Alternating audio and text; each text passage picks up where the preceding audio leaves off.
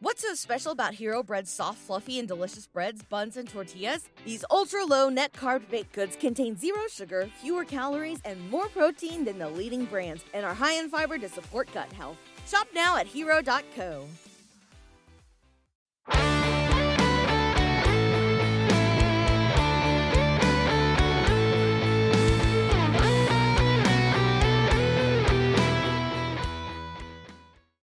Welcome to this week's edition of the Baseball America College Podcast. I'm Teddy Cahill. Joining me, as always, is Joe Healy, and we will be joined a little bit later in the podcast by UConn coach Jim Penders. Excited to talk to him about the Huskies. But first, I've got to let you know that the Baseball America College Podcast is presented by Rapsodo. Rapsodo has become the industry standard in player performance data. Coaches use Rapsodo data as a measuring stick for player development and evaluation. The Rapsodo National Player Database is a free service that allows you to see how you stack up against your peers and provides a pathway to get discovered by scouts. You can check out the Rapsodo National Player Database at rapsodo.com/national database. All right, Joe, we have made it to Thanksgiving week here. I don't know when the good folks are listening, maybe on their way to a Thanksgiving, maybe on their walk around the house, or around the block, getting ready for a home Thanksgiving, whatever you've got going on this year. There's still a lot to be thankful for in an unusual year, an unprecedented year in so many ways. And we're going to talk about some of the reasons for college baseball and college baseball fans to be thankful a little bit later. But Joe, it's we have made it all the way here to the Thanksgiving holiday. Indeed, we have, and my Thanksgiving meal has already put it down. Did a little bit different this year. Did it a little bit early. Everything is a little bit different, of course, this year. Holidays have been. We're all doing holidays a little bit differently, even if we're kind of going about it in a more traditional way. I think things have changed a little bit, and certainly that has been the case here. So an early Thanksgiving. So yesterday there was the appropriate amount of food eaten and the lethargy to come after it, and just kind of sitting around while everyone falls asleep on the couch and kind of comes in and out of consciousness. And but we're all spry and back at it again today. So, but I agree with your sentiment. A lot to be thankful for. We will get into a lot of that later, but certainly thankful just generally to our listeners that have kind of stuck with us, even though the college baseball season was canceled so abruptly. We really had that taken away from us when we were just getting started. And so the listeners who have stuck with us through all of that, through some of the nonsense that we did to get through those times. And certainly there was also a lot of not nonsense. We also did a lot of really cool, fun stuff. So I hope you were here for all of it. Certainly you can go back and listen to it if you haven't listened to all that stuff we put out during the extended off season. So thankful that you guys did that. Thankful to have been able to continue doing the podcast during that time. I know it helped me cope with losing the season. And that's just a tough thing when you love college baseball as much as Teddy and I do. It also helped, give me some normalcy in life during a time when there wasn't a ton of that. So I know this is a little more of a serious note than I usually strike when I come in with these introductions. I usually have speaking of nonsense, I usually have some nonsense to spew, but I've truly found myself being really thankful for this platform and being able to do this. And even in a year when we just didn't have as much college baseball as we wanted to end up having, still being able to talk college baseball with all of you. It's been a great joy. Looking forward to continuing to do it. And now that we are just about to be past the Thanksgiving holiday as we record this, we are really barreling toward a 2021 season. We still don't know what it's going to look like. We still don't know how it's going to feel. However, a lot of confidence we are going to have college baseball back in our lives, and that is a wonderful, wonderful thing to be thankful for. Absolutely. Definitely thankful, for all of the listeners and for just the opportunity that we have to talk college baseball and to write about college baseball, throughout a year in which there wasn't a whole lot of college baseball to be played. Thankful that you guys have, like Joe said, stuck with us through some silliness, through some technical stuff, as we get used to broadcasting from home. I mentioned that as my dog tries to take apart a cardboard box next to me.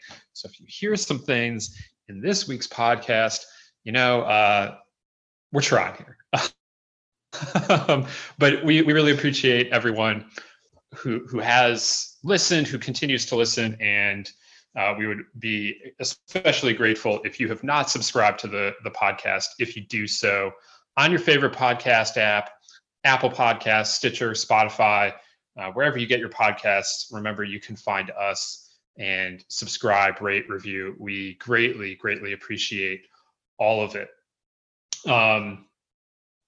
We have talked some news here at the top of the show the last few weeks. Before we started recording, Joe and I were just kind of mentioning that there's not as much news to be had this week in the college baseball world. There is still a little bit. The NCAA again extended the recruiting dead period. That now is going until April 15 of 2021. I know I talked to a lot of coaches that had been hopeful that they would be able to get out sooner than that in the 2021, once the calendar flipped to 2021. College baseball in general now would be in a dead period for the next couple months, or at least in a quiet period. Not all of it's a dead period for the next couple months. So there's only so much different now. Obviously, visits still not being able to take place, but no one would have been able to go out for a few months anyway. But they had been hopeful that maybe they would be able to get out a little bit earlier to kind of make up some of that time. And instead, they're now going to be getting out later than usual. And again, this has been extended several times already. So, remains April 15 is now the target date to resume recruiting activities, but I guess we'll see.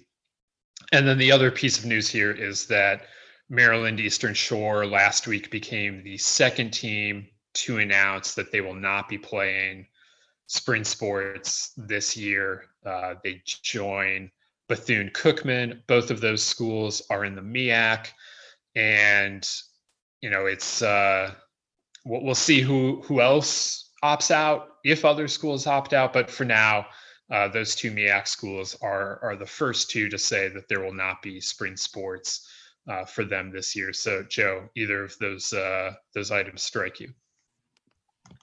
Both in different ways. I will leave the big picture, what the recruiting dead period extension kind of means recruiting wise to you as someone who follows the recruiting a lot more closely than I do. I don't feel like I'm in a position to really make any sort of sweeping judgments on that, just beyond the fact that, again, this is a situation where you can understand why this is continuing, at least in the abstract. You can understand why this is in place, but you feel for those kids that are just having fewer opportunities. They're the kids who would be enrolling in college the next few years that are now in high school are not really having the same level of opportunity as those who came before them, and presumably those who will come in years after. So that's always just kind of a bummer.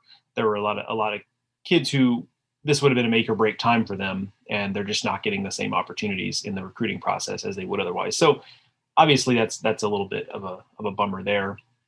And the other part that's interesting about that to me is that, given that it has been extended through what we presume will be the start of college baseball season, is a little bit of a different dynamic. And correct me if I'm wrong, but just, that's a little bit different than what it normally is, where the baseball season and recruiting are usually running pretty heavily concurrently, to where one of the things that I did not know when I first started really getting into college baseball was I did not understand at first that while the college baseball season is going on, recruiting is such, you understand the importance of it, but I did not know when I first got into college baseball that also means that there are times where a certain coach might not be in the dugout because he's out recruiting. And not every program does it that way. It's not every game, it's not every weekend necessarily, but there's usually someone very focused on recruiting as well as what's going on the field.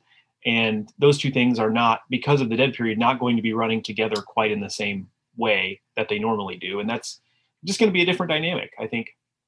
Not that we will be able to see the effect of it necessarily, but it will be a different dynamic for some of those coaches who are used to managing not just the product on the field right in front of them, but also managing a recruiting board at the exact same time. So that, I think that's just going to be for staffs who are a little more aggressive with having guys out and doing the visits during the season, are just not going to be able to do that to that same level. And it's going to be a little bit of a different dynamic for those staffs anyway.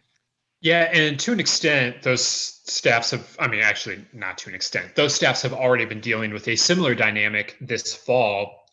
There's typically, a recruiting period in the fall that's particularly important for junior college players, but not unimportant for high school players.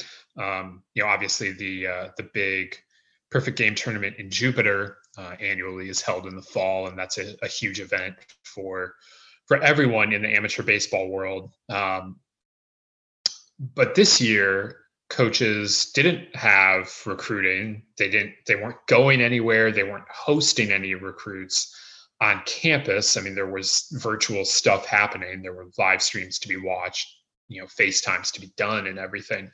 But there wasn't the in-person recruiting, and that gave everyone much more of an opportunity to work with their current team.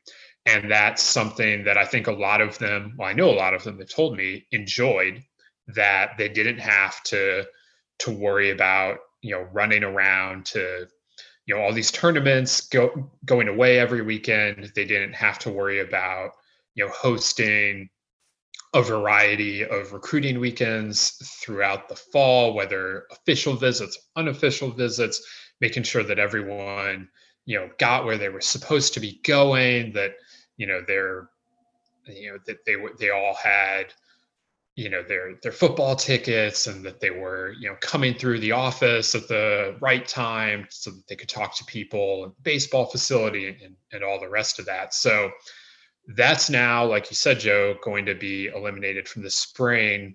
In the new recruiting calendar, I think that there have been the last 2 years, whatever, like a 2-week, you could start the season without having to worry about recruiting. But now it certainly looks like there will be more time before that gets, thrown onto coaches' plates as well. So, it'll be interesting to see how this all shakes out, how this affects 2021 high school seniors and junior college players. Obviously, up front the most, the younger players, coaches have pretty consistently told me that they're not as concerned about, that they'll come back to them and, be able to recruit them like normal. Maybe it'll be more like they did 10 years ago, like a timeline wise, as opposed to what they are doing now.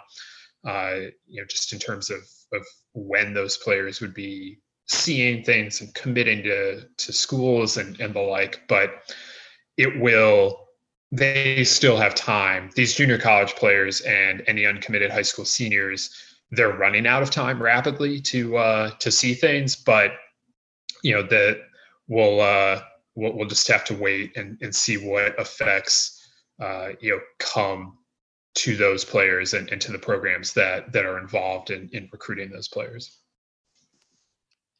So the other thing with Maryland Eastern Shore is that I think it just speaks to how tenuous the MEAC's situation is, and just on a number of different fronts, right? Because we've talked about in the past the conference realignment that's coming to the MEAC that is going to force them to take a hard look at if they're going to continue forward, like who they are going to add, because their numbers, just for those, I guess, who are uninitiated, they've got a number of teams that are moving to other conferences that is taking their membership numbers down to right at the number or slightly below the number of what you have to have in order to be an automatic bid conference in Division I. And so they have to make decisions about what they're going to do as far as expansion goes. And obviously, Bethune-Cookman and Maryland Eastern Shore electing not to play in the 21 season doesn't directly affect that, because that would still give the MEAC 6 members. However, it's just another thing the MEAC is kind of having to deal with. So in the short term, that means if the MEAC is going to try to do a mostly conference only schedule A, that does take a couple of teams away from that. So now you're looking at, okay, do we play everyone in the conference twice? Do we just play a really small number of games and that's our entire season? It just makes things a little bit more difficult, especially with Maryland Eastern Shore, as you pointed out to me when we talked about this offline, is a pretty centrally located program for the MEAC. Bethune-Cookman is one thing, as far south as it is, but Maryland Eastern Shore is an easy trip for a lot of those programs. And so now you've taken one of those relatively easy trips, both from a cost and a COVID safety standpoint, off of the table for the MEAC. And that's just going to make things a little more complicated. But in the longer term, it's just, maybe it's a small crack, but it is just another crack in kind of the facade of the MEAC and what they're trying to do here, where it's just like a little bit more uncertainty, where if you're a program that is looking to be involved in the MEAC, whether as an affiliate member for baseball or other sports, or as a full member, it's another thing you'll have to consider, that, that they weren't able to take the field or did not take the field in the 2021 academic year. And it's certainly the last thing I think the MEAC needs is just more uncertainty about its place in the Division I landscape moving forward at a time when it's trying to sell itself as, no, we're a healthy league that has a bright future, and we have every intention of trying to continue on and compete for championships, et cetera, et cetera, et cetera. This is, while the mostly two separate things, the realignment that the MEAC is suffering through, and also Bethune-Cookman and Maryland Eastern Shore deciding not to play. Obviously, the pandemic has exacerbated those problems, but they're really two separate issues, but they're combining to make it to where life in the MEAC trying to find a path forward is becoming increasingly difficult by the day. Yeah, absolutely. It'll be interesting to see how the MEAC plans for this spring, what those exactly look like.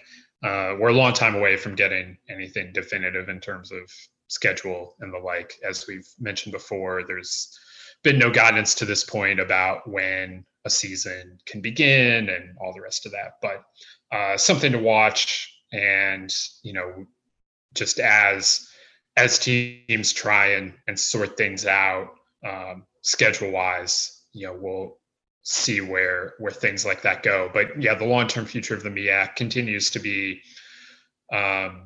cloudy, I guess. It's you can read into tea leaves however you want to read into them, but I can't remember what school it was now, but I saw HBCU Game Day, which does a great job covering all the HBCU leagues, but the MEAC among them, had reported that one of the boards of trustees was, on their agenda, they were like openly talking about conference affiliation, because that's kind of a thing that you just have to talk about in the MEAC. That's not the first time I saw it, for one of those schools, because there is so much uncertainty around the league right now. So yeah, I mean, it would, in terms of just trying to present a unified front, just to show that the conference is a viable thriving place moving forward, it would behoove them to pull off a spring season. But obviously there are a lot of factors involved in that, and so we'll continue to track that as we get closer to the season. All right, so I mentioned earlier that we're going to be joined today by UConn coach Jim Penders. He has, a very interesting baseball story, just a ton of tradition there at UConn, for him. He's helped UConn become one of the most consistent programs in the Northeast over the years. UConn is, now moving into the Big East for the 2021 season. This is their first year back in the conference after several years in the American. So that's a reason for excitement around the program, as is the long-awaited ballpark, which was supposed to open this spring. It will instead debut for the public, this coming spring. They didn't get any home games in before the season was canceled, but they've been able to use it all fall. And, there's being able to see videos and pictures of UConn practicing in their new ballpark has been really cool to see. I know how long, they've worked for it, how long Jim Penders has worked for it, and what that can mean for the program. So an exciting time for the Huskies and plenty of stuff for us to get into with Jim Penders. So let's do that right now. Today on the Baseball America College podcast, we're excited to be joined by UConn coach Jim Penders.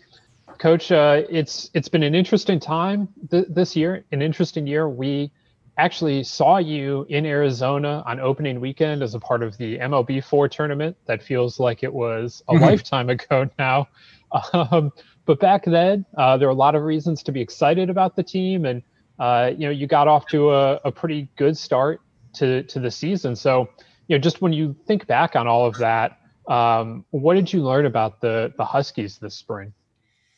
Well, it does seem like forever ago right now, but it ended on a high note with a W after not playing so well out in Arizona. But what I learned in the few weeks that we were together competing was that what's crazy is that our last two games played were probably our sloppiest games and ugliest games against Presbyterian and against University of Hartford, and yet we found a way to win them.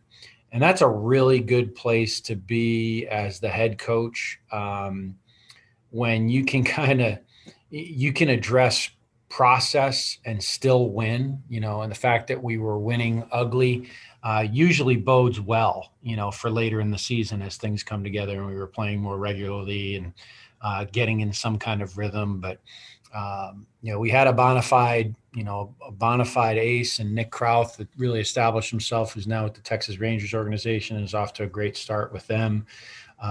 So there was a lot of good building blocks. Reggie Crawford, our freshman slugger and two-way guy, was off to an awesome start. We still had some things to work out in the infield, especially. But I liked where we were heading. And was excited. I think we were really looking forward to getting on our spring break trip to start in Richmond there, and then it all blew up. But I did like the direction we were heading, even though we weren't playing great baseball. We were able to win, and that's a good sign of a team that can build toward a championship. You mentioned Nick Krauth, having departed, and I'm kind of curious about how the pitching staff shakes out for you. Just generally speaking, you've got a couple guys back, Joe Simeone, Colby Dunlop, that have started some games for you. I'm sure there's others in the mix there. How did you look at the pitching this fall, and kind of where are you at with the competition to get on the mound come spring, whether in the starting role or just generally speaking? Yeah, I'd say in general, we're building more from the back end, a la the Rays, I think, kind of taking a page from their book, the MLB level. And most of these kids are used to, you don't see CGs next to any of these high school kids' names anymore. So they're used to throwing 2 and 3 innings at a time. And, I think that's kind of where the game is heading. I'm not exactly excited about that possibility, but we've been very effective, and Coach McDonald, who's one of the best in the country, has been very effective about building from backwards to, the back of the game to the front. And so we're very happy with what we have shaping up toward the back. But the guys that you mentioned, Joe Simeone, Colby Dunlop, Patrick Gallagher was a guy who was emerging as a freshman last year. He had his bumps this fall, but he has the stuff to compete on the weekends in a starting role. The guy that we didn't have last year, who has vaulted himself to the top of the heap with regard to starting on Friday nights, he's our leading candidate. That's Ben Kasparius, who is a Connecticut native, former Gatorade Player of the Year in Connecticut at Staples High School and a state champion, who spent his first 2 years at North Carolina and played in Omaha as a freshman for the Tar Heels. We're very fortunate to have him, and he was clicking on all cylinders this fall, garnered a lot of attention from Major League Baseball and the scouting community. So I'm excited about those guys. I'm also excited about Kenny House, who's returning for his second senior year now due to COVID. He was just about unhittable and unbelievable with his ability to compete in the fall, especially. He's always been a guy who doesn't have any fear when he takes them on, and he really opened our eyes as a guy that we can really, really count on, along with Caleb Worster. Caleb's a guy who can close games left-handed, but wants to be prepared as a starter. And who are we to say that that might not be the best decision for us as a team, not just for him as a prospect, but for us as a team. I think it's easier to prepare him as a starter and then taper him back down. If we don't find a guy who can lock it down in the ninth inning, Caleb's capable of doing that very well. So we're going ahead with a starter's plan for him too. So a lot of nice pieces. There's a lot of guys I haven't mentioned, but maybe we'll get to. But we're excited. We've always built our best teams around a good pitching staff, and I think we have the makings of one for 21. Yeah, I mean, you mentioned how good your pitching has been historically, but you've also been, I think, a very good, offensive team as well. A lot of returning guys there. As you look at the offensive group, with Crawford back and the Fedco's, who do you look to that is, taking steps forward offensively? Well, I was really happy with Christian and Kyler Fedco. I mean, Kyler might have been our best all-around player in the fall. I don't think he probably was. He certainly was our best all-around offensive player and defensive position player in the fall. He was just outstanding in the outfield. And just hit to all fields, used the entire field. The first time that we really saw him do that on a consistent basis, battled with 2 strikes. Christian is a guy who just, when the lights are on, that guy finds a different gear. He's a clutch performer. Nobody enjoys being on a team or part of a good team than Christian Fedco does. He's never had a bad day. And this will be his 4th year with us. I've never seen him have a bad day. And he's kind of our heartbeat. Not just offensively, but in the clubhouse to a large extent. So I'm excited about the Fedco brothers. Reggie Crawford, we've been working with him on actually developing a little bit more power. And I think he had struggled with that a bit in the summer for Westfield, but he continued to struggle a bit finding a groove and consistency this fall. But he always has the ability to go to that left center gap. So if it gets to a point where we're just, we're spinning our wheels a little bit, trying to get him to pull the ball and hit it 400 instead of, 300 on a line, he can get back, just like we'd be preparing Caleb for a starting role. Reggie can get back to being that gap to gap guy pretty quickly. And we're confident in his ability to adjust, but he's a hitter. I mean, he knows how to hit. He has an advanced approach. And has been sacrificing some of the numbers, I think, to try to find another gear with that power. Pat Winkle's another guy we expect to have back in our lineup in the middle of it.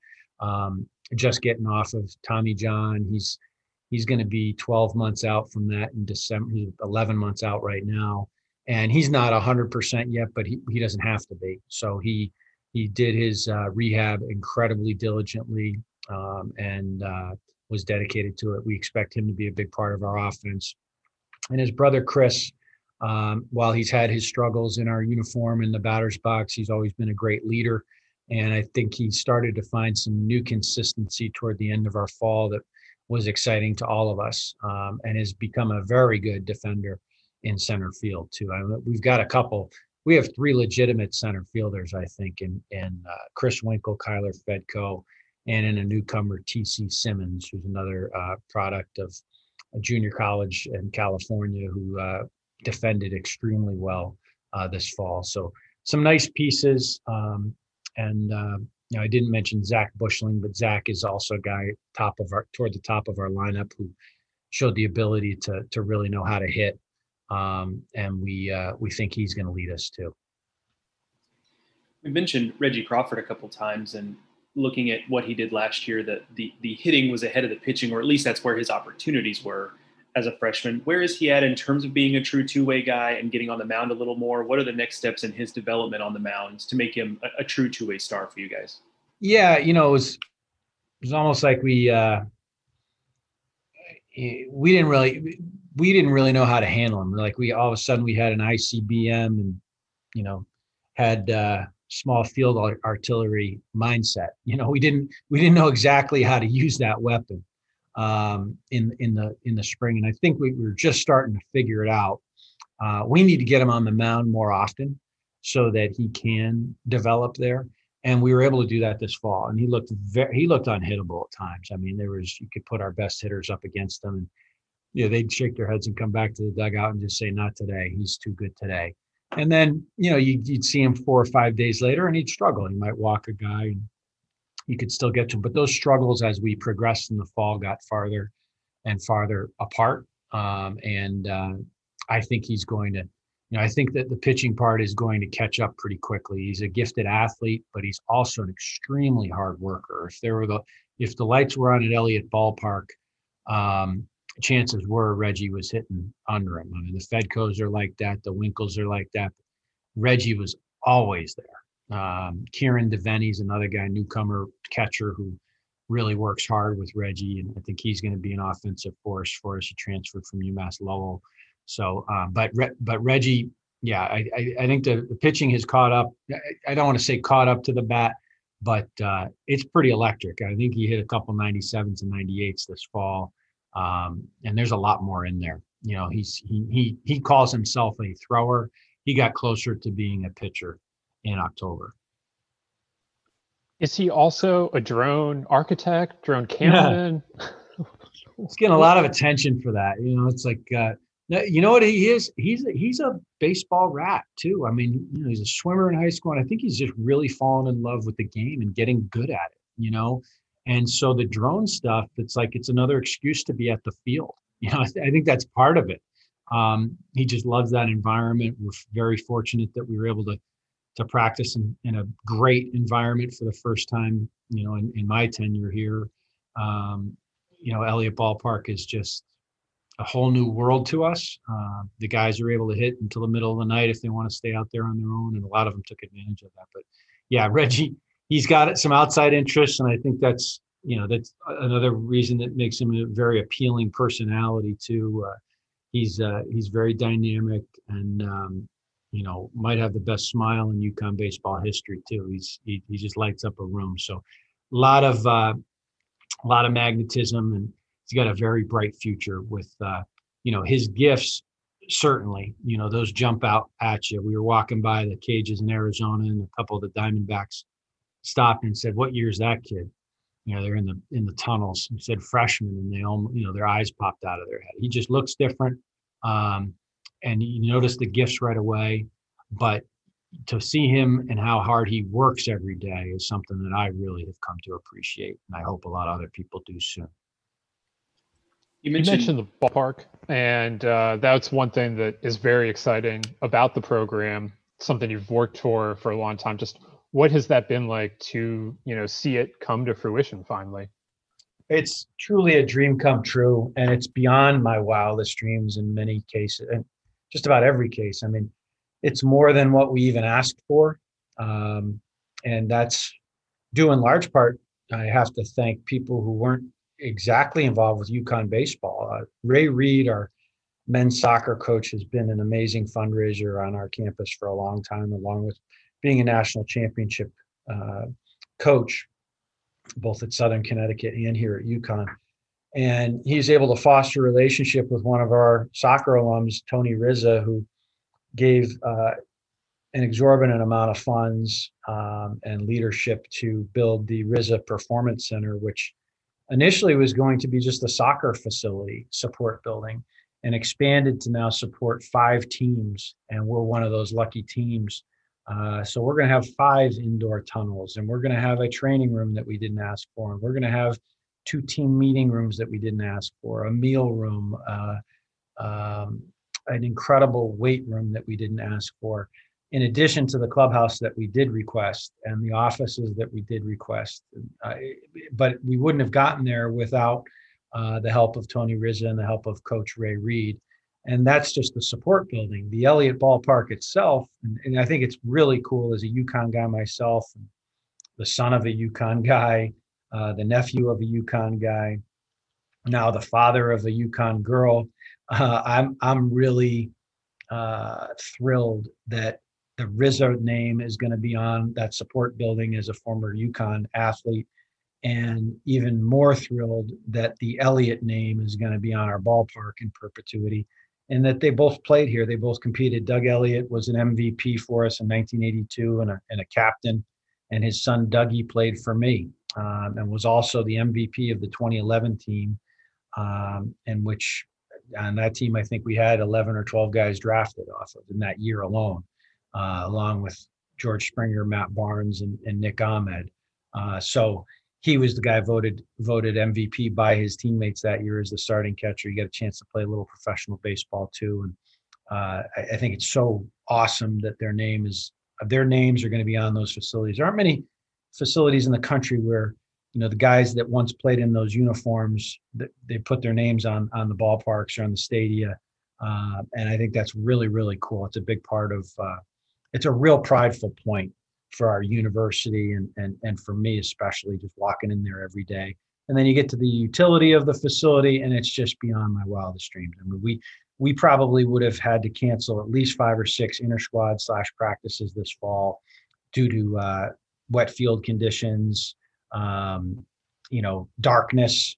That doesn't come into play any longer with the artificial surface and these amazing lights that we have. So it's a real treat to go out there every day. So between, having a good team on the field, you've got the new ballpark opening up, the entire athletic department obviously is also moving back to the Big East, and you being a UConn guy and having, so much family involved in UConn and being a UConn guy through and through can probably appreciate just how exciting this time is for the university and for your program. And I can't imagine just in your time there's been a more exciting time for the program with everything going on and with the direction things are going. No, you're absolutely right. It's been, our athletic director, and the leadership here on campus worked very hard to get back home to the Big East. And a lot of people have asked me, well, what does this mean for baseball? RPI wise, it's not as strong as the league you're leaving. And I look at it very differently in that, when we went into the American, we really had to work to renovate our own house to come up to the standards of the neighborhood, and to the neighborhood that we were in was extremely competitive. And now we have a ballpark that would have been competitive in that league and facilities that would have been competitive, resources that would be competitive in that league. And yet we can't be thinking about the state of our neighborhood now moving into the Big East. We have to be thinking about our house again. And so how do we, continue to work on our house to hopefully bring a lot of the Big East along? And there's a lot of good programs in the Big East. I mean, St. John's, Seton Hall, Creighton, Xavier's, built something really special.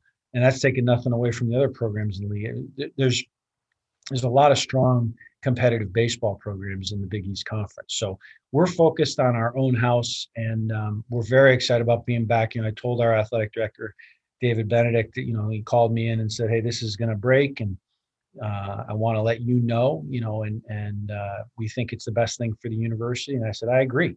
If it's the best thing for the university, it has to be the best thing for UConn baseball too. And that's been our mindset, and that's what we're focused on. And I told him, I said, I want you to experience Jay Wright coming into the Hartford XL Center or Gamble in that suit on a Tuesday night and seeing how electric the place gets.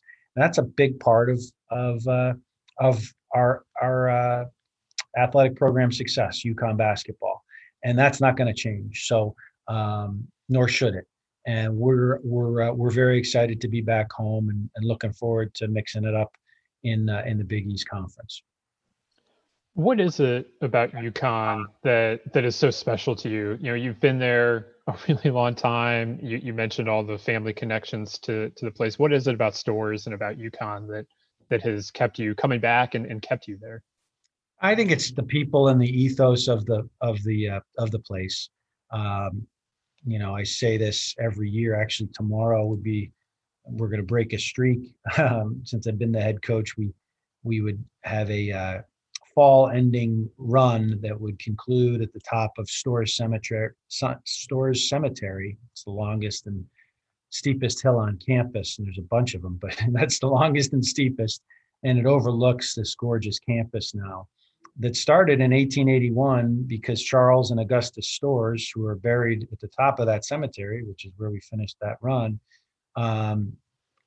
they built this place based on making farmers better farmers. It was originally the Storrs Agricultural College in 1881. And to come from those humble beginnings, and really, in the grand scheme of things, as state universities go, we're relatively new, especially, in our part of the country, relatively a young school. To see the growth that's happened here, over a relatively short time is just awe-inspiring. And I know that our alumni get a kick out of just coming back and seeing all these new buildings, and so much excitement, so much energy on our campus, even during COVID times. They haven't stopped. Those cranes, the scaffolding, it's still up. They're still working overtime to improve what the Storrs brothers built. So I think it's a state that often gets a rap as being a place for second homes, a sense of entitlement, the elite, and yet the university that represents the Nutmeg State is about the exact opposite. It's about hard work, making better farmers, still getting up earlier than everybody else, putting in this blood, sweat, and tears to produce something that can be enjoyed by a lot of people. And it's also the Huskies we're the major leagues in Connecticut. We're torn between the Red Sox and Yankees in Connecticut, a couple Mets fans here and there, the Bruins and the Rangers and the Celtics and the Knicks, the Patriots, the Giants, and yet the one thing that everybody can call their own are the Huskies in state. And it's exciting to work at a place like that. And I don't consider it work. It's pure joy. You mentioned the family connections. Yeah, my dad and my uncle both played in the College World Series in '65. And at every Thanksgiving and Christmas, I get to hear about how I haven't been yet in our uniform. So we got to make sure that we get back there and not just get there, but win it. And I guess it could be easier to do in other places, but it'll never be as satisfying as doing it in a UConn uniform. So I can't wait for that day and to make that happen. Looking through your bio, there were a couple of items that stand out that are a little bit different than what you might see with some other coaches. And as someone myself who works in baseball but has a political science degree, one of them that stood out to me was that your first job out of school was working as a fundraiser for longtime Iowa Senator Tom Harkin. And I'm curious what that job was like, what attracted you to that world, and maybe what lessons you're still using today from that first job. Great question. Well, it was very rewarding on many levels. On a personal level, I met my wife there, and so 25 years later, we are married and have 3 kids. And she's a Des Moines, Iowa native. We got married in Des Moines. Tom Harkin was at the wedding. I'm looking at a United States Senate mug right now. It's a trinket from my days there. But yeah, what I learned, I went down there with a lot of idealism and a good deal of naivete that I was going to change the world, and found myself bussing tables and waiting tables, trying to find a job on Capitol Hill. Didn't belong to any party, incidentally, at that time. And it's hard to imagine that could be the case today and get a job on Capitol Hill in any of those offices. I would hope that it could still happen, but given the recent state of affairs, I don't know if it could. But took a lot from that job. Really, I was a fundraiser, and it was about relationships, and I've never stopped being a fundraiser. We still have to do that every day. It's like raking leaves. You're never ever done. You got to keep at it. Just like recruiting, you got to keep at it. You got to do it every day. So I learned a lot about just the mechanics of fundraising and follow up and relationships, and how that's absolutely vital. But I also, during my time down there, I saw the sausage being made, and it didn't taste that good after you see the process of what goes on, every day on Capitol Hill. And so, I wound up going into the family business of coaching, and haven't looked back. But I do, certainly have fond memories of raising money for Tom Harkin, who's a great man. So no regrets at all. Just I think I wasn't quite meant for that, and have found my calling a little bit, a little bit after graduation. It took a couple years for me to figure out that this is where I belonged, and glad that I did. But I did in the time there. We were able to tie together base. I worked for a guy for Tom who was a big baseball fanatic named Paul Danino, and we were able to kind of put together a few fundraisers. We did one in George Steinbrenner's box in Yankee Stadium, and in Peter Angelos's box at Camden Yards. So I was able to marry politics and baseball to a certain extent while I was down there. Those were some of the most fun days that I had in that job. Was there a time where you thought you might want to go and, try out, go into political office, not just work on the Hill, but to be in politics, running things yourself? Yeah, I've never wanted to run for anything, but I think a lot of the skills, I did want to. I've always enjoyed writing, and I think the next job in DC probably would have gravitated more toward speech writing. And then the more I kind of thought about that, it's like, do I really want to be writing the speeches for somebody else, no matter how much you may believe in a person, or do I want to be leading in some way myself? And can I have a bigger impact on young people like my father, like my grandfather, in doing something a little bit more familiar and something that might come a little bit more naturally? But no, I haven't thought of running for office. That's for sure. And especially nowadays, I'd probably, instead of running for office, I'd try to run away from office, run away from politics. Yeah, understandable there, given the current climate. One of the other interesting things in your bio was that you spent a lot of time doing baseball clinics in Europe in a few different countries. And what is that like? What do you enjoy about doing that? I'm fascinated by the idea of kind of bringing baseball along in some of these countries that aren't known from that. So I'm a little curious to hear about how that goes. Yeah, it was a great experience going over the few times that I did. My kids were young enough, and was able to kind of escape. I actually brought my wife one of the times, actually twice, I think we made it over there. She just had our last child for one of those trips and couldn't make it, but it was a great experience. I had never traveled abroad, and like baseball has taken me so many places. It was just awesome to go to Europe. And when I got over there, it's different because, well, it's different in so many ways, but as far as the game goes, there are a lot of passionate people about baseball over there. And I had the opportunity to go with Tom O'Connell from ISG, Jim Jones from ISG, and a lot of great coaches over those times. But it was interesting because the people there's not a lot of throwing over there. So you'd get guys who may have played handball in the past in Europe, but were interested in baseball. But it was the guys that you were talking to was more like a club interest, not necessarily as structured as it is over here.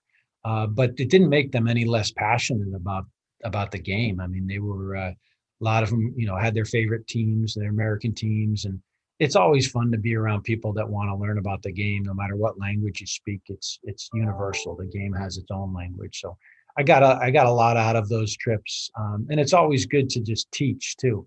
And when you're teaching to people who don't share your language as their first language, it makes it even more challenging, and it has to make you better. So I found it to be challenging, but definitely a worthwhile experience. We've got one more question for you, and it is the toughest question, in this interview, I'm sure. And that is, we ask all of our guests what their favorite sandwich is. So that is our question to you, Jim Penders. What is your favorite sandwich? Oh man, there's so many choices, Boy, I'm going to go with something out of the box here, and I probably only had it 4 or 5 times, but it is just so darn good. It's a sandwich in Philadelphia, and most people think cheesesteak when they think of Philadelphia. There is a roast pork sandwich that several places in Philadelphia do. I've had one at DeNick's in the Reading Terminal Market. I've had one at Tony Luke's on the south side of Philly. Had one a few other places. Roast pork, broccoli rabe, and sharp provolone on a great roll, and it melts in your mouth. A lot of garlic, a lot of spices, yeah, my mouth's watering right now just talking about it. That does sound delicious and definitely very Philadelphia as well, I would say. Yeah, sounds like you've got a road trip stop on your in your schedule now. That's right. A little more conducive to that now with given your conference affiliation. Well, that was one of the best things about the move to the Big East. Is nothing against barbecue and grits, but I'm a Connecticut born and raised guy, and Italian food was lacking in in Greenville, North Carolina. Along with some of our other destinations, but in the American, that is. In this league, going to get to go to New York again, and Northern Jersey, and Philly, and DC, and some good Midwest spots too that we enjoy very much. So the Italian food, being able to get a good bagel on a few trips, is going to be very comforting. Let's say, at least for the pregame. Until we get to the yard and we have to see somebody in the St. John's uniform or the Seton Hall uniform. That's they're gonna lure you in that way, get you comfortable with the food, and then bam, like the Johnnies are down your throats in the first inning. That's right. I'm looking forward to the menus a lot more in the Big East. Well, Coach, we're excited to see what that looks like this year. It's an exciting group of guys you have there, like we talked about, and I think we're all excited to see what the new ballpark is like in some game action. So, going to be an exciting spring in 2021, and we're happy you were able to join us here on the podcast to tell us about it. Thanks so much, guys. I really enjoyed it, and good luck to you, and stay safe and healthy, and happy holidays too. It's not too early to say that now. Absolutely. The same to you, Coach. Thank you so much. Thank you. Have a good day. Thank you to Jim Penders for joining us today on the Baseball America College podcast. Joe, there was a lot going on there. We covered a lot of subjects: baseball, the ballpark, his political career. There are a lot of different ways for us to take this, but I guess let's start with the idea that this 2021 team can be very exciting. We're not quite sure, as we said many times, what the schedule is going to look like. The Big East has an expansive footprint. Various things have been thrown around, in terms of potential scheduling. Nothing has been decided yet, but the league stretches from, the East Coast all the way to Omaha with Creighton. So, remains to be seen how they're going to sort all of that out. But in whatever fashion they get on the field this spring, I think this UConn team can be very exciting. Yeah, totally agree. And by the way, on the Big East, they really kind of are fortunate that the conference stretches all the way to Omaha with Creighton, but they are fortunate that far western team is Creighton in Omaha, because you can fly directly to Omaha.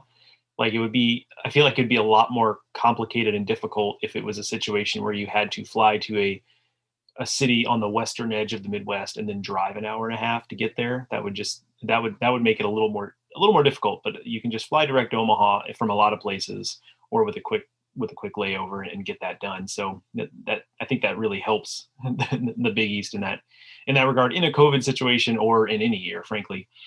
But I agree. An exciting team for UConn. Not only just given what we were excited about in 2020, because you can look at the team and yes, they had their ups and downs, and Coach Penders alluded to that, but there were a lot of reasons to be excited about them. I liked what I saw opening weekend. I think you felt the same. But then there's also, I think, beyond that, there are reasons to get excited again about things that are new for 2021. Like I really enjoyed hearing him talk glowingly about Reggie Crawford, a guy who burst onto the scene offensively, and the bat was very much present early on, but talking about him as an impact arm, and the transition that he's making from being a thrower in Reggie's own words to being a pitcher and being into the high 90s. And I appreciated his honesty about the fact that they just really didn't necessarily do a good job of using him on the mound in 2020. And he and Coach McDonald, who he's right, does an excellent job with their pitching staff, just needs to get him on the mound. They just need to find a way to make it happen. And so I really appreciated that honesty, but that's a reason for excitement there. I mean, UConn's had a lot of really, really good pitching staffs, and they've had some big time arms through the years. But given that it's a Northeastern program, even if it was playing in a league like the American that is not Northeastern by definition, they don't always have those kinds of big time arms. Sometimes they get it done with a bunch of pitchability guys, or they might have an arm on the back end, and it's other than that, a bunch of pitchability guys. So having a guy like a Reggie Crawford, I think, changes the complexion a little bit of what we can expect from them from a pitching standpoint. In addition to, they do, by the way, have a lot of really good pitchability guys who have been really successful there for a long time. So I think there's a lot to like there. And offensively, I think it's a pretty physical group when you talk about not just Reggie Crawford, but the Fedcos and Chris Winkle and Eric Stock. It's a really mature group.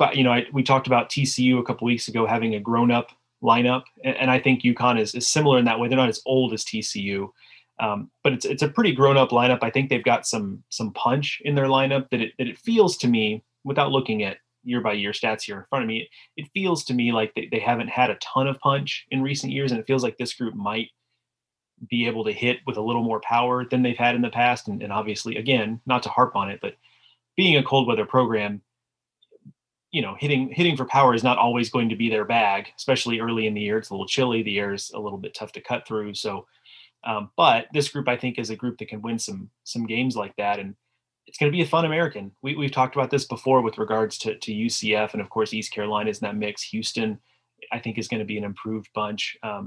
Tulane was really good last year. So it's going to be a fun American. And of course, with UConn out of that mix, it takes one piece out of that. I say all that to say, I would have really liked to have seen what UConn, as excited as I am to have UConn back in the Big East, I would have really, really excited to see what they can do in the American. So I think it would have been a really fun conference race. And again, I want to, say I am excited to have UConn back in the Big East. That does feel like home for them, but man, I think this group would have been right up there with any of those other teams that we've talked about being at the top of the American in 2021.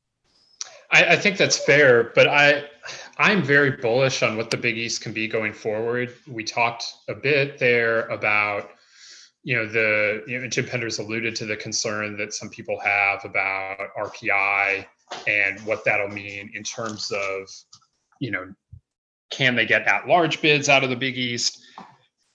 And, we'll just have to wait and see on all of that. But when you look at a conference that has UConn, St. John's, Xavier, and Creighton, those are four strong, consistent programs. And then, Butler has made strides in recent years. Villanova sure looked like they had taken a step forward in 2020. Yeah, it was very early, but just what they were able to do at Arizona State on opening weekend alone, let alone what else they had accomplished within the season. And now, Georgetown makes a move in terms of coaching and hires Edwin Thompson, who had turned around, a program at Eastern Kentucky that hadn't really been doing anything in the OVC before he got there. Now, can he make a similar, move at Georgetown? And, I believe in the Big East and its future as a baseball conference. So, the idea that UConn won't be able to build an RPI or whatever to get in as an at-large, I understand where that's coming from, but I think it's misguided. And I think that it's just going to take a little bit of an adjustment from what they do in a non-conference setting to maybe bolster it a little bit. But I don't think that they're going into a conference that, is non-competitive in any way or that is going to hold them back significantly. I mean, we've seen St. John's get at-large bids. Creighton has been in, borderline in the hosting mix, to the point where like it's been talked about, like what would a regional in TD Ameritrade be like? And I just feel like the Big East it's not the problem here. And it's going to be up to UConn to do what St. John's and Creighton especially have done to build RPIs within that conference. But I see no reason why they won't be able to, and why they can't continue some of the upward momentum that they have had as a program within the American, now that they are back in the Big East. Yeah, I would tend to agree. I think of it this way: that UConn, not just historically, but in recent years, has had teams that were 2 seeds in regionals and had things broken a little bit differently, could have maybe gotten into the hosting mix. And if you're that good, the Big East is not going to hold you back. It's certainly not going to be an anchor on you. And if you're more of an at-large, fringy kind of team, you brought it up. I mean, we've seen St. John's, teams that we knew were good and the numbers were kind of borderline, get into the field. Now, that's a moving target, and you don't want to bank on that, hey, we're a Big East program, we're dealing with, playing the first however many weeks on the road and the cold weather, and we're at a little bit of a disadvantage, and you don't want to bank on that kind of stuff. But we've seen that happen with St. John's, and I'm sure there are examples of others in recent years. So I'm with you. I don't think it really holds UConn back, and Penders and his staff do a good job with their schedule. When they need to when they need to put together a schedule that's a little bit tougher, they've done that in the past. Their 2019 schedule was a good one. Some years is a little bit softer than others, but they're clearly not a program that has rested on their laurels from a scheduling standpoint. Even when they were in the American and knew they were going to get quality games in conference, they would still go out there at least once in non-conference and challenge themselves. And I think they're smart enough to kind of see what's in front of them. And let's say the Big East doesn't turn out to maybe necessarily be as strong as they would hope or anticipate. I think they'll do a good job of offsetting that with some games in the non-conference once schedules, of course, get back to looking a little more normal than I presume they will look in 2021. So I think you're right. Largely, I don't think that being in the Big East is too big of a detriment. And I think what they gain from being in the Big East in terms of not just it feeling like home, but saving money on travel, giving the kids a break from travel. I talked to Jim Penders for a story on the Big East earlier in the offseason during the summer, and he talked about just how tough that travel schedule was when you're in the airport. Just about you're in the airport for every conference weekend and for a lot of your non-conference weekends, and those kids are just they're spread pretty thin, because it's not just being a student and playing baseball. It's spending a lot of time on the weekend sitting in an airport, sitting on airplanes, getting back to campus late, all of that kind of stuff. And a lot of that gets eliminated, not all of it, but a lot of it gets eliminated being in the Big East. So I think what they've gained from being in the Big East outweighs any sort of drawback of maybe not getting quite as many quality games in conference play. So a lot to look forward to at UConn.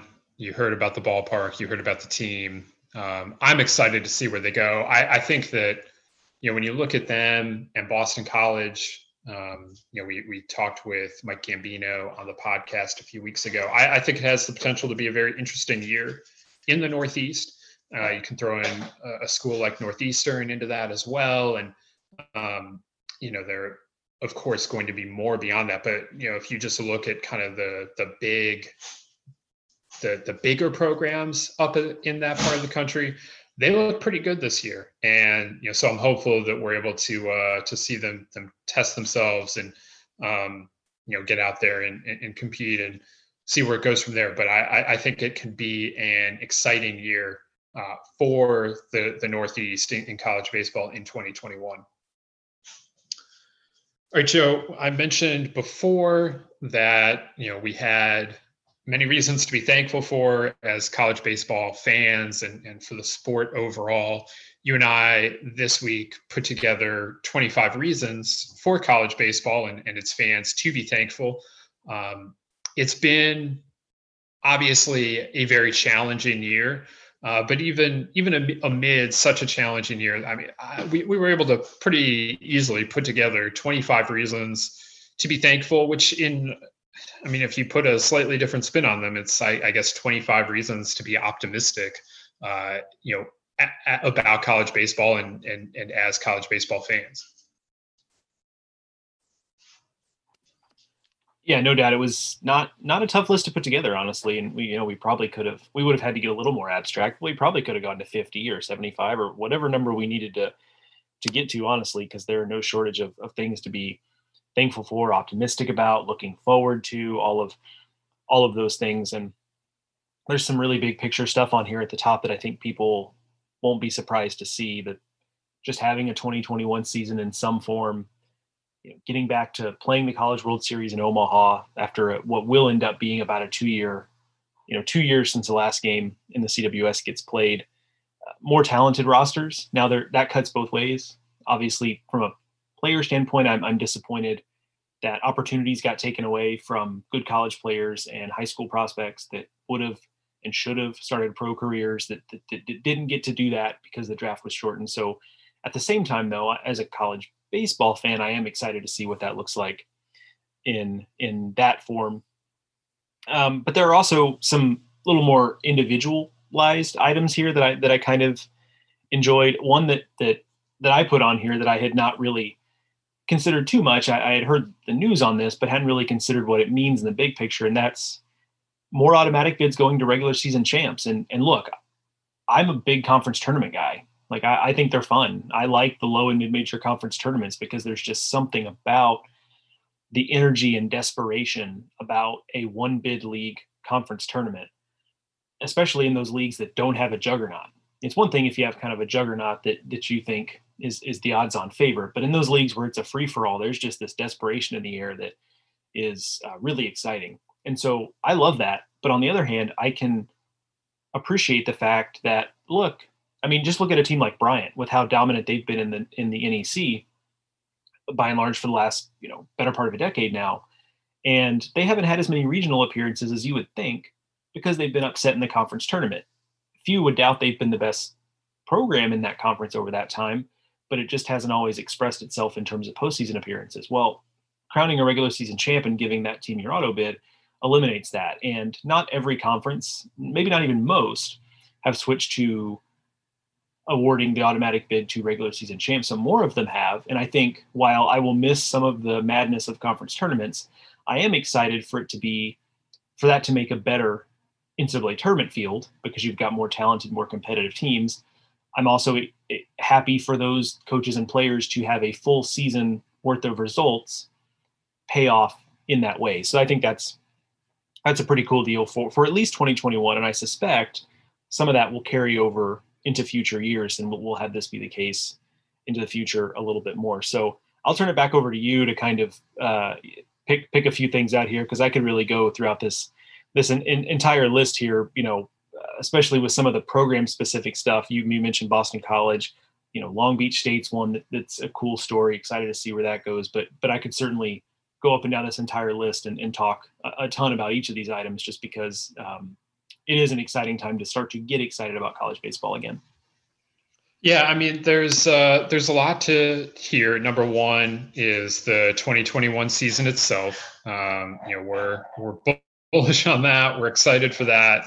Just having that and a return to the College World Series in Omaha will definitely be huge highlights, I think, for everyone in the game.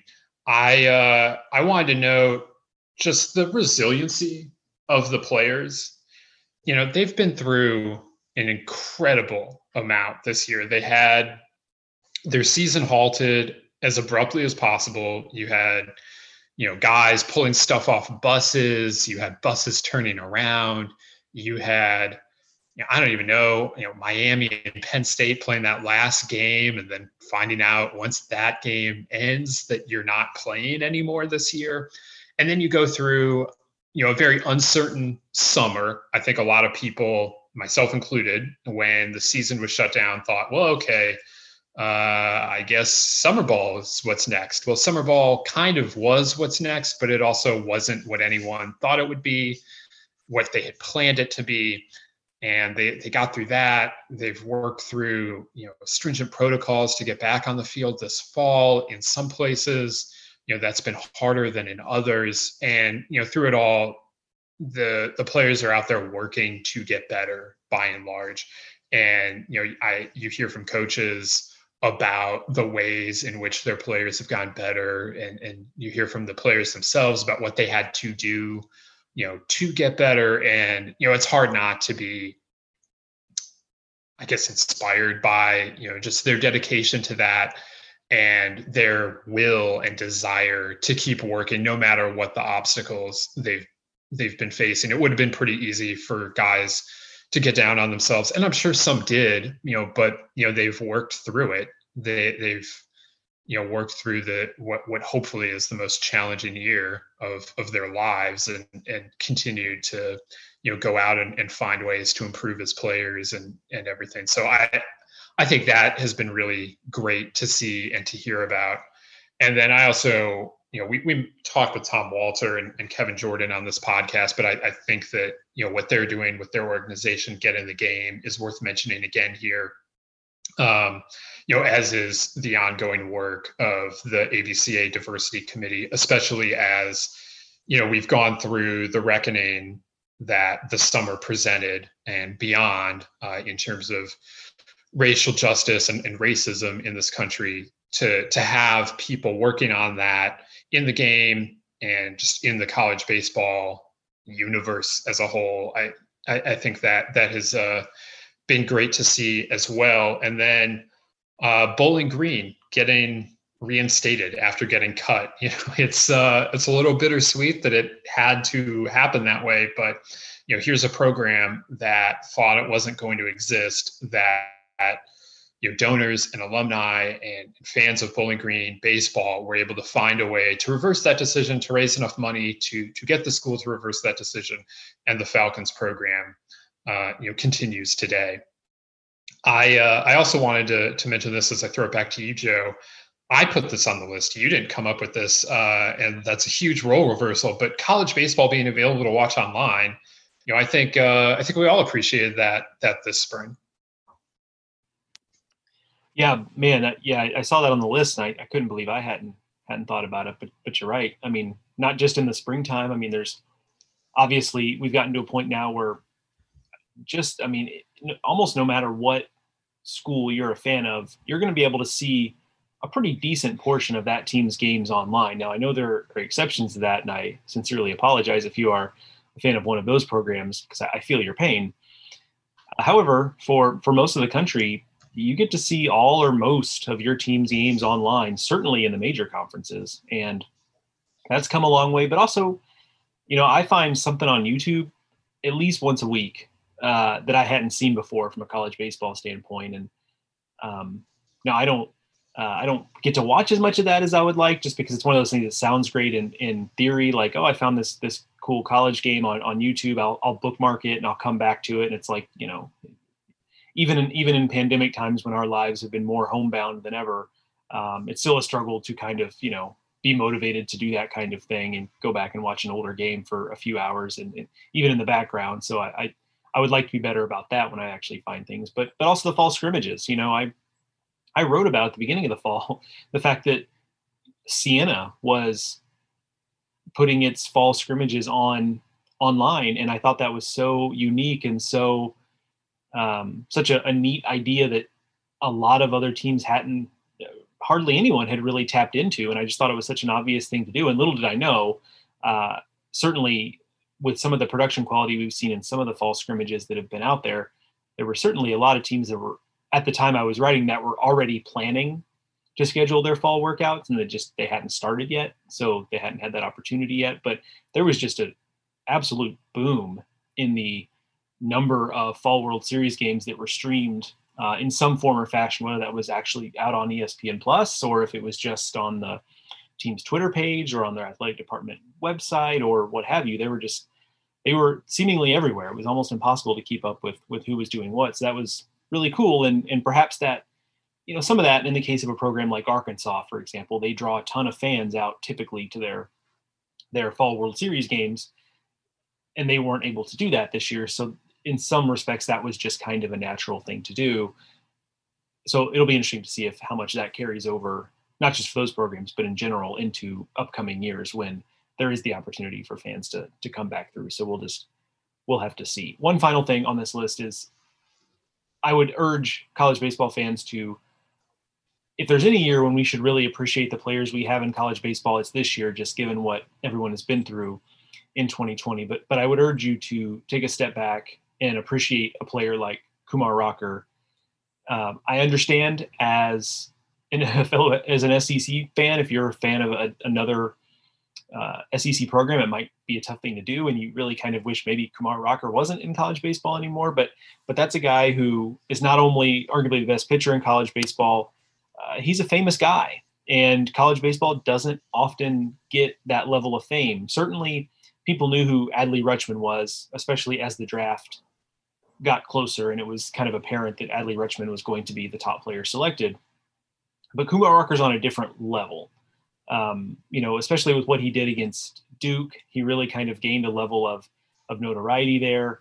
He was pretty famous as a high school player, so that goes into it as well. But college baseball players that have his particular cross section of fame and name recognition and skill level, and playing on a team that could be a national title contender, those players don't come along very often in college baseball. And so I think it's important that we really take a minute to smell the roses, if you will, and appreciate the players we have. And that also applies a little bit to Kevin Abel. I mean, he was such a rising star in the sport in 2018, and then injuries derailed him. And now he's going to get a shot to have one more big season on his way out of Oregon State. And so I would urge all of us to kind of just take a minute to appreciate what we have, because college baseball in general, the players are so transient because they're only there for 4 or 5 at most years typically, and they're gone. So we already have to deal with this. But now, having a season canceled in 2020, I think it has made that even more stark. So I think it's important to take a minute to appreciate what we have while we have it. Absolutely. So you can check all of that out over at baseballamerica.com. Plenty more to read. Our fall question series continues this week with a few more programs. Hopefully Florida State is online by the time you're reading this.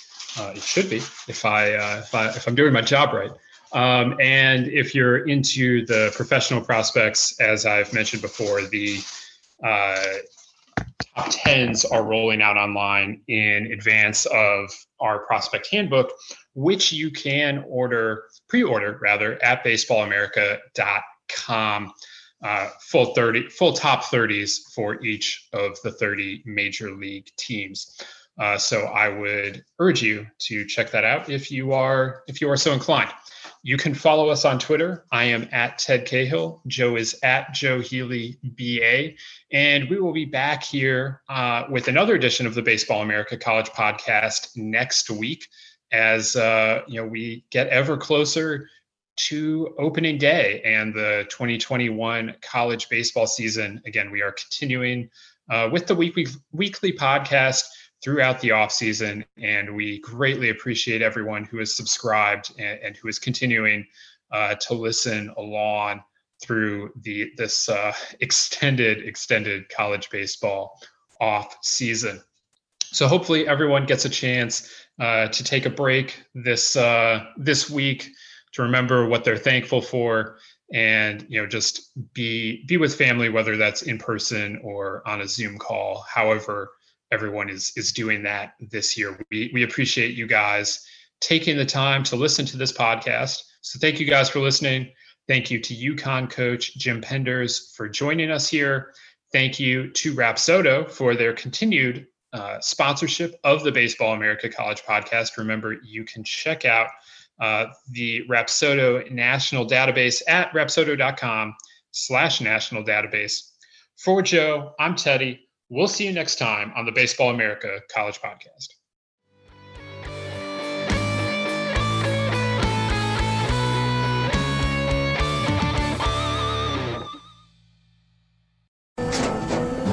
After the end of a good fight, you deserve an ice-cold reward. Modelo is the mark of a fighter. You've earned this rich golden lager with a crisp, refreshing taste. Because the bigger the fight, the better the reward. You put in the hours, the energy, the tough labor. You are a fighter, and Modelo is your reward. Modelo, the mark of a fighter. Drink responsibly. Beer imported by Crown Imports, Chicago, Illinois. What's so special about Hero Bread's soft, fluffy, and delicious breads, buns, and tortillas? Hero Bread serves up 0 to 1 grams of net carbs, 5 to 11 grams of protein, and high fiber in every delicious serving. Made with natural ingredients, Hero Bread supports gut health, promotes weight management, and helps maintain blood sugar. Hero also drops other limited edition ultra-low net carb goodies like rich flaky croissants and buttery brioche slider rolls. Head to hero.co to shop today.